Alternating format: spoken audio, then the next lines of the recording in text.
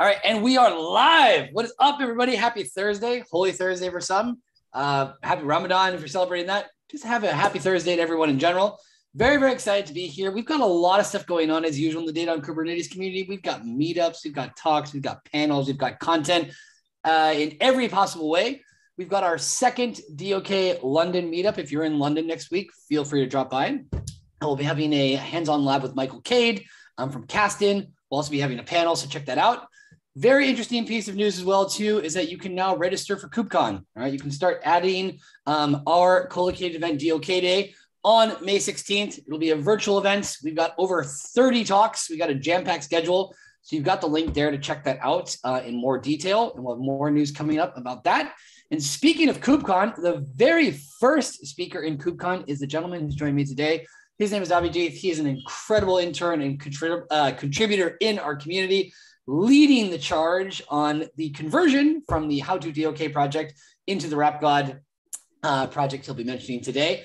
I'll be dropping his links right now in here in the chat so you can check all those out. But just get started, for those who don't know you, Abhijit, who are you? So, hello everyone, and Happy New Year to the folks in India. There are different sets of New Year, which are based on lunar and solar calendars. So, Happy New Year to everyone in India. And I'm Abhijit Ganesh. I'm a first-year student who's pursuing the undergrad in computer science. I'm also a data science student in some degree, and I'm very much interested in all of this. That's why I'm a part of DOK, Data on Kubernetes. So I'm an intern here. I've been here for a couple of months, probably longer than other interns. I've seen how the How to DOK project has evolved, how we have evolved as a community where we moved from no code to a repository where people can learn. And that's what I'll be talking about today. Very good. Cool. That being said, if you want to share your screen, I got all your links in there. But if there's anything else that you want me to share, just drop it here in the chat. I'll do that. Folks, remember, if you have questions, please feel free to get them down in the chat while we're talking, or we can always continue the conversation on Slack. And also, as you said, Happy New Year to all the folks that are celebrating that too. So yeah, take it away, man. It's all you. 1 minute. Okay. Got it. Yep. So again, introducing myself, I'm Abhijit Ganesh. I'm a student. That's how my title goes. I'm a first-year student pursuing my undergrad. I'm a distributed computing and a data science enthusiast, also a DevOps enthusiast, but I can't fit in everything here, you see. And I'm an incredible motorsports fan. If you really are into Formula One or MotoGP, you should hit me up on Slack. That's briefly about me. And let's get started. So what is the RapGod project and how has it impacted us? Let us get started from there. So initially, when we had the RapGod project, it was firstly called the How to DOK project, where we explained how we can implement a feature or a program where we can store incredible lyrics of Bart's rap songs. That's how it started, and it eventually got rebranded as a RapGod project. So we started there with a whole new architecture and all of that. But then we realized it was not very beginner friendly, and then we had modified it. So when it was there before as How to DOK project, this is how it looked. Even today, it might look very similar to it, but the architecture has really simplified. We have narrowed it down. We have collected resources for everyone. It's such a beginner friendly project that anyone can step in and contribute to it. And this is not the starting point. Let us say you're someone who has literally not a lot of experience with Kubernetes and CS in general, computer science in general. You can learn about various aspects of it, the specifics of data on Kubernetes, through meetings. So we have a lot of working groups. We have 4 working groups. And through that, you can learn about it. So what was it initially intended to do? It was a no-code project, as I told before, and it was just a collection of practices that people can implement. And it was more of a collection where we stored blogs or we wrote blogs, we collected content so that it will be easier for beginners to absorb them and become better DOK practitioners. Apart from this, we evolved into stage 1, where we made a repository of Cassandra, which we implemented. It's a database called Cassandra. This database will be connected to a backend and all of that. This is how it started. Now, if you look into it, how did I do about this? Or what did I do for this? So I joined as an intern in January and I asked Bart, okay, what is the project idea? What should we be doing?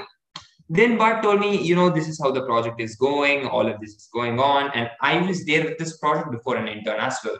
So as someone who understood the architecture, I was learning a lot. A lot in the sense, I was learning about the backend. I was learning about how we can utilize this project very well. I was also learning how one can grow. So as the project was evolving, I realized there was a huge gap, as in there were people who weren't understanding how it is being done. And then we rebranded it and then we faced a new concept out. So what did we do? Or what did I specifically do? So I went on to do something where I built operators for the project. It's still there. I'll add the links probably after the talk. So I have made a custom Cassandra operator through which people can deploy.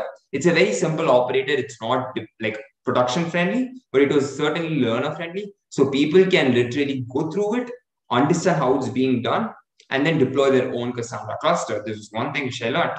Secondly, I understood how Express.js, which is a very popular backend framework, is being used. And I understood how one can connect Cassandra and Express.js. That is another thing I learned. And I learned this through implementation. As an intern, I did this for the project. At the same time, I learned about it. So it's a continuous journey. You learn, you practice, you implement. Again, you learn, you practice, and you implement. It's a cycle. And that's how pretty much open source works. You learn in public, you practice it, and you implement it. So now how has it evolved? Now, after realizing that it is not a really developer-friendly project back then, what I had thought of was that why don't we simplify it into multiple components? In the sense, now we have a website, which will be added to the links soon. The website is quite simple. You go to the website, you understand what are all the resources that are there. You can access them, read about it, and then start contributing to the project. The website has all the collection of resources. That has been a new addition to the project. So now it's more developer friendly. Then we split the project into two parts in essence. So there's one part which involves complete DevOps, and there's another part which completely involves this backend development where we build API endpoints. So these are called working groups. There are 4 working groups. One is testing, where we do testing for the API part, where we build API endpoints and test them. And then we have the DevOps part, where we make sure all of our changes are being continuously integrated. They're making sure all the website is being continuously deployed and all of that. They're also learning how to make Helm charts. There was a working group meeting today, which you should definitely check it out. And then there is a working group for the website, which actively looks after website maintenance. So this is how it has evolved. And now, if you ask me what has it taught me, Kubernetes is like an ocean, and as it rightly represents, you always need not be at the helm of it, but you need to know what helm means. So through this project, I learned how to make an operator and how to make Helm charts. I learned how one can run stateful workloads. That is the ultimate motive of the DOK community, how to run stateful workloads and how to make the world better with that. How can one use stateful sets? All of these I learned on my own. This was self-taught to me, and the demand of the project had made me learn this. Now, you should be asking me what can you get out of the project? All of this is just one part of it. The project is continuously evolving too. So now we are trying to let us approach it this way. The project, in simple words, is basically a way to store Bart's songs. So he completely, for every week, Bart comes up with 2 or 3 rap songs, or probably even more. I'm not sure about the exact number. And we need to store the lyrics. The idea was pretty simple, so that we need to now store data. But how do we do it? That's how the project started. And we are just covering the aspects which we have discovered. As we progress, we're going to discover more. And as one discovers more, we're going to learn more. Also, when we are coming to this project, we also learn about workloads that are more than stateful sets. As in, when we're learning about Kubernetes, we also focus about things that are beyond DOK, that is replica set, deployments, daemon set, etc., cron job and jobs, something like that. So as a community, we are more towards learning in public, and learning what the environment is about. We also consistently innovate. So recently I had come up with something called the CASI CLI. So when you go to this page, you will be able to see there's a whole lot of configuration involved. The CASI CLI is a tool which I created. It's still work in progress, but it'll help you make sure that you can instantly, configure Cassandra, Express Cassandra for your own work. This will incredibly help you because it's very simple. It's developer friendly. That's how DOK will be adding value, and you can be a part of the journey. And as popular as it gets, open source is about making the world better. And I genuinely believe you all should join us and make it much better. So again, how will this project help others? One, you get learning experience like no other community. You learn about Kubernetes for free. You learn about how one can use stateful workloads. You get connections both as a student and as an industry professional. You get to see a lot of people involved. And then you also get to understand how they do it in a professional capacity. And then you also understand where you can innovate, because data on Kubernetes itself as a concept is not that old. So as you research and progress, you're making milestone progress. It's a milestone which you're going to achieve. And that's pretty much it from my end. That's what I would like to present. So are there any questions?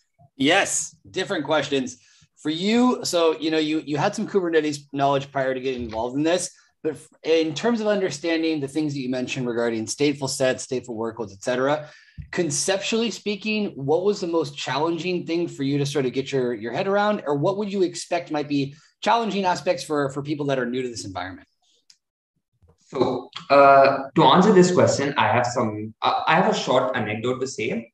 So the thing is, when you're programming or when you're into the tech field, most often than not, you run into errors. And one's capacity to debug and understand the errors is the biggest advantage or disadvantage you can have. So when I was a developer or a Kubernetes practitioner, the errors I ran into, the way I had to inspect them, was the most challenging thing I faced. It's certainly not the hardest thing, but as a beginner, you will only learn it out of, a bit of experience.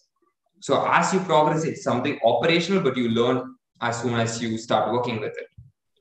Okay. Because otherwise, most of the things are well documented. You don't have to worry about it. It's quite simple. It's very accessible. But debugging and understanding why something is failing is something which a lot of people struggle with, including myself. Got it.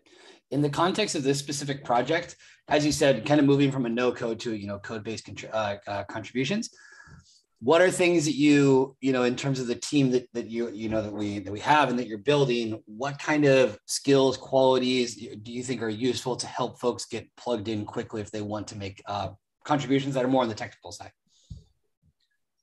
Can you rephrase the question? So what are the best skills to have for people who want to work on this project? In terms of technical capacity, I would say someone who has experience with Express.js, as for the backend developer, someone who's got experience with how to build APIs, regardless of their language. It's an agnostic concept. And someone who's really inclined to learn a lot. That's something which all of us would be expecting. So on a non-technical basis, that is there. But on a technical basis, someone who's got the experience of an Express developer and someone who can understand API as well will be very useful for the API development part, the API working group. For the DevOps working group, it'll be very useful if you know how YAML and manifests are being used, how YAML files are being written and how manifests are being used, and how Kubernetes works in general. I understand it's a very broad topic, but if someone understands how to use Kubernetes for their own workloads, it'll be very useful for us or for them to understand this much quicker. Very, very good points. That's good. I think it's just helpful because, sometimes people might get really excited or really energetic to want to participate, but the more specific, the offer is, probably the easier it is for people to get involved. Where would you, in terms of your vision, what would you like to see happen in terms of the next steps, in terms of this project, or beyond that, the application of other data on Kubernetes technologies in different contexts? What would you like to see happen in the next 3 to 6 months? I'd like to see this project evolve into a more robust way of storing data, especially if you're rap songs. So I would expect this project to be like very accessible, robust, so that like you can be traveling and Bart can be adding lyrics anytime he wants, pretty much something like that. And about more than the project itself, beyond the project, I would say this community might evolve into a community where we start like making valuable additions, as in projects that can help other people, not in terms of learning alone, but also in terms of use case. So yeah. Gotcha. All right. That's good. Any other advice that you would give? You're in your first year of university, so this is a very good point that it doesn't matter, how old somebody is or necessarily even their academic background.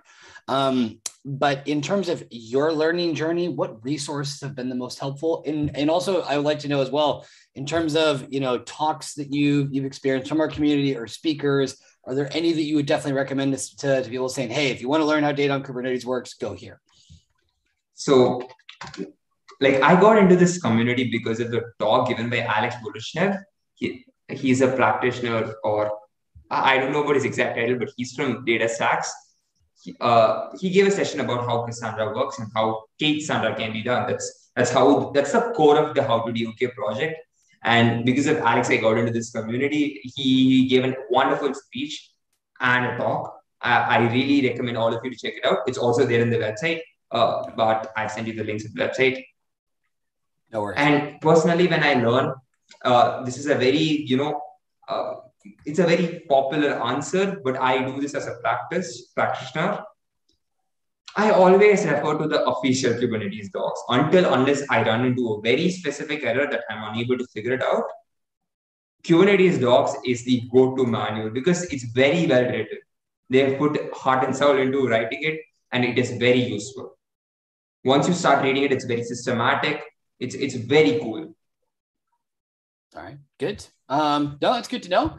I think we pretty much got everything covered, but I guess, if for folks that are out there that are curious, what's the best way to contact you? Slack, I suppose?